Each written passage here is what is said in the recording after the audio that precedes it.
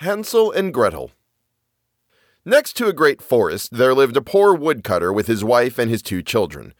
The boy's name was Hansel, and the girl's name was Gretel. He had but little to eat, and once, when a great famine came to the land, he could no longer provide even their daily bread. One evening, as he was lying in bed worrying about his problems, he sighed and said to his wife, "What is to become of us? How can we feed our children when we have nothing for ourselves?" "Man, do you know what?" answered the woman. "Early tomorrow morning we will take the 2 children out into the thickest part of the woods, make a fire for them, and give each of them a little piece of bread, then leave them by themselves and go off to our work. They will not find their way back home, and we will be rid of them." "No, woman," said the man, "I will not do that. How could I bring myself to abandon my own children alone in the woods? Wild animals would soon come and tear them to pieces." "Oh, you fool," she said. "Well, then all 4 of us will starve. All you can do is plane the boards for our coffins." And she gave him no peace until he agreed. "But I do feel sorry for the poor children," said the man. The 2 children had not been able to fall asleep because of their hunger, and they heard what the stepmother had said to the father. Gretel cried bitter tears and said to Hansel, "It is over with us."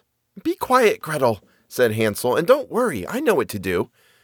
And as soon as the adults had fallen asleep, he got up, pulled on his jacket, opened the lower door, and crept outside. The moon was shining brightly, and the white pebbles in front of the house were glistening like silver coins. Hansel bent over and filled his jacket pockets with them, as many as would fit. Then he went back into the house and said, "Don't worry, Gretel, sleep well. God will not forsake us." Then he went back to bed. At daybreak, even before sunrise, the woman came and woke the 2 children. "Get up, you lazy bones, we are going into the woods to fetch wood." Then she gave each one a little piece of bread, saying, "Here is something for midday. Don't eat it any sooner, for you'll not get any more." Gretel put the bread under her apron because Hansel's pockets were full of stones. Then all together they set forth into the woods. After they had walked a little way, Hansel began stopping again and again and looking back toward the house. The father said, "Hansel, why are you stopping and looking back? Pay attention now, and don't forget your legs." "Oh, father," said Hansel, "I am looking at my white cat that is sitting on the roof and wants to say goodbye to me." The woman said, "You fool, that isn't your cat. That's the morning sun shining on the chimney." However, Hansel had not been looking at his cat, but instead had been dropping the shiny pebbles from his pocket onto the path. When they arrived in the middle of the woods, the father said, "You children gather some wood, and I will make a fire so you won't freeze." Hansel and Gretel gathered together some twigs, a pile as high as a small mountain. The twigs were set afire, and when the flames were burning well, the woman said, "Lie down by the fire and rest. We will go into the woods to cut wood. When we are finished, we will come back and get you." Hansel and Gretel sat by the fire. When midday came, each one ate his little piece of bread. Because they could hear the blows of an axe, they thought that the father was nearby. However, it was not an axe. It was a branch that he had tied to a dead tree, and that the wind was beating back and forth. After they had sat there a long time, their eyes grew weary and closed, and they fell sound asleep. When they finally awoke, it was dark at night. Gretel began to cry and said, "How will we get out of woods?" Hansel comforted her. "Wait a little until the moon comes up, and then we'll find the way." After the full moon had come up, Hansel took his little sister by the hand. They followed the pebbles that glistened there like newly minted coins, showing them the way. They walked through the entire night, and as morning was breaking, they arrived at the father's house. They knocked on the door, and when the woman opened it and saw that it was Hansel and Gretel, she said, "You wicked children! Why did you sleep so long in the woods? We thought that you did not want to come back." But the father was overjoyed when he saw his children once more, for he had not wanted to leave them alone. Not long afterwards, there was once again great need everywhere, and one evening the children heard the mother say to the father, "We have again eaten up everything. We have only half a loaf of bread, and then the song will be over. We must get rid of the children. We will take them deeper into the woods so they will not find their way out. Otherwise there will be no help for us." The man was very disheartened, and he thought, "It would be better to share the last bit with the children." But the woman would not listen to him. scolded him and criticized him. He who says A must also say B, and because he had given in the first time, he had to do so the second time as well. The children were still awake and had overheard the conversation. When the adults were asleep, Hansel got up again and wanted to gather pebbles as he had done before, but the woman had locked the door, and Hansel could not get out. But he comforted his little sister and said, "Don't cry, Gretel. Sleep well. God will help us." Early the next morning, the woman came and got the children from their beds. They received their little pieces of bread, even less than the last time. On the way into the woods, Hansel crumbled his piece in his pocket, then often stood still and threw crumbs onto the ground. "Hansel, why are you always stopping and looking around?" said his father. "Keep walking straight ahead." "I can see my pigeon sitting on the roof. It wants to say goodbye to me." "Fool," said the old woman, "that isn't your pigeon, that's the morning sun shining on the chimney." But little by little, Hansel dropped all the crumbs onto the path. The woman took them deeper into the woods than they had ever been in their whole lifetime. Once again, a large fire was made, and the mother said, "Sit here, children. If you get tired, you can sleep a little. We are going into the woods to cut wood. We will come and get you in the evening when we are finished." When it was midday, Gretel shared her bread with Hansel, who had scattered his piece along the path. Then they fell asleep, and evening passed, but no one came to get the poor children. It was dark at night when they awoke, and Hansel comforted Gretel and said, "Wait, when the moon comes up, I will be able to see the crumbs of bread that I scattered, and they will show us the way back home." When the moon appeared, they got up, but they could not find any crumbs, for the many thousands of birds that fly about in the woods and in the fields had pecked them up. Hansel said to Gretel, "We will find our way." But they did not find it. They walked through the entire night and the next day, from morning until evening, but they did not find their way out of the woods. They were terribly hungry, for they had eaten only a few small berries that were growing on the ground, and because they were so tired that their legs would no longer carry them, they lay down under a tree and fell asleep. It was already the third morning since they had left the father's house. They started walking again, but managed only to go deeper and deeper into the woods. If help did not come soon, they would perish.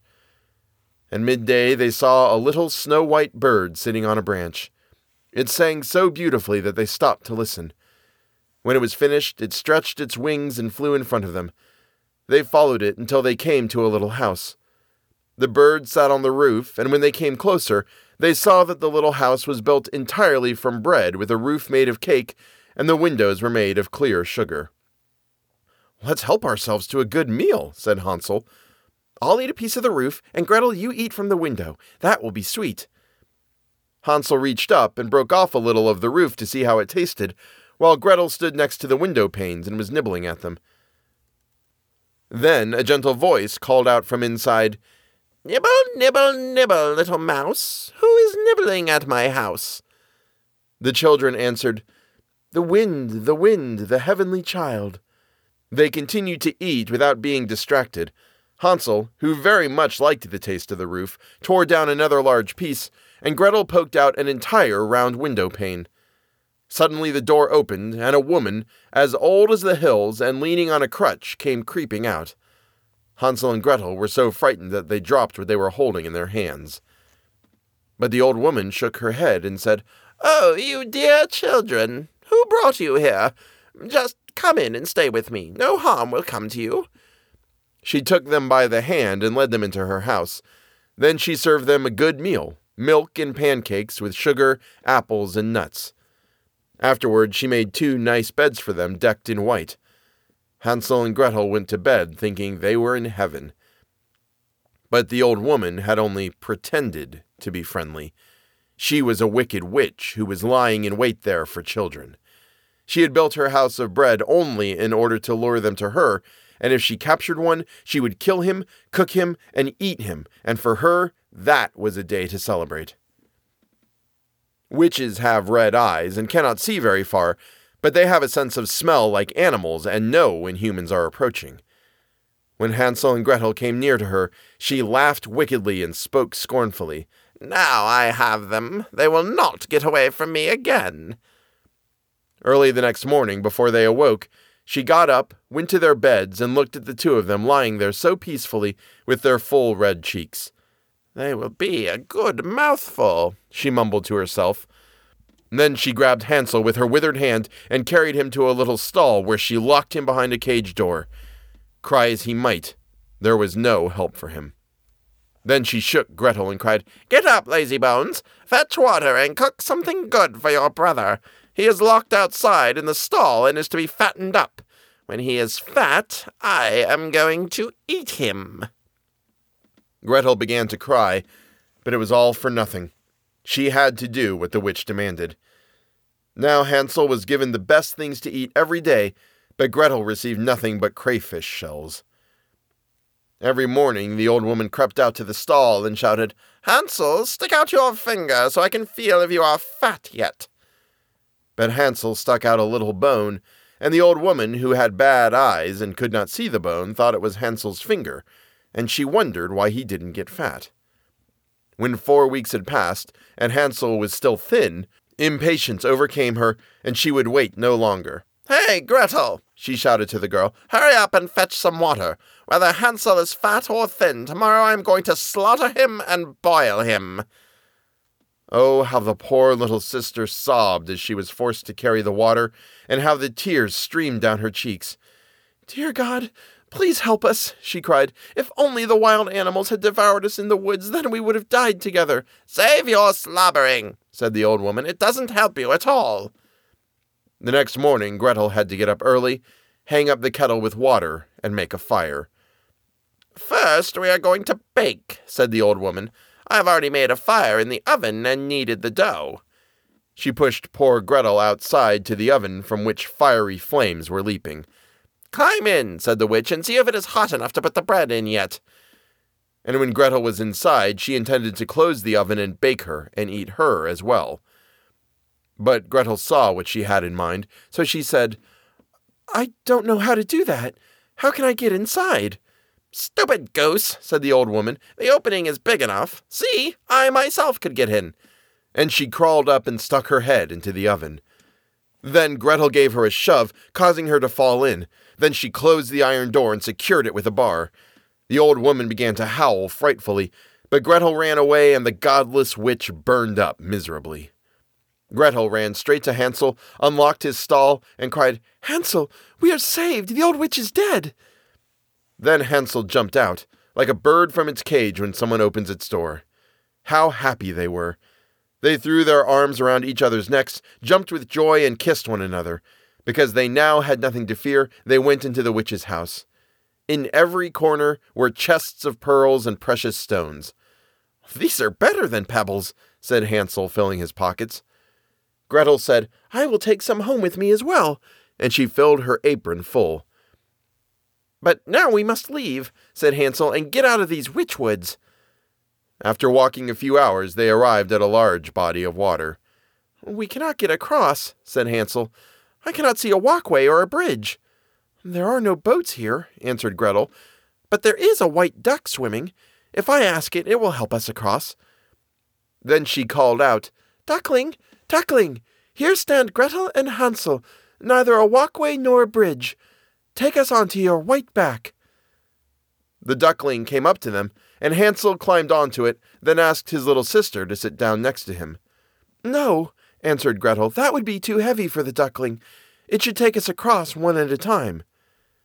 This is what the good animal did, and when they were safely on the other side and had walked on a little while, the woods grew more and more familiar to them, and finally they saw the father's house in the distance.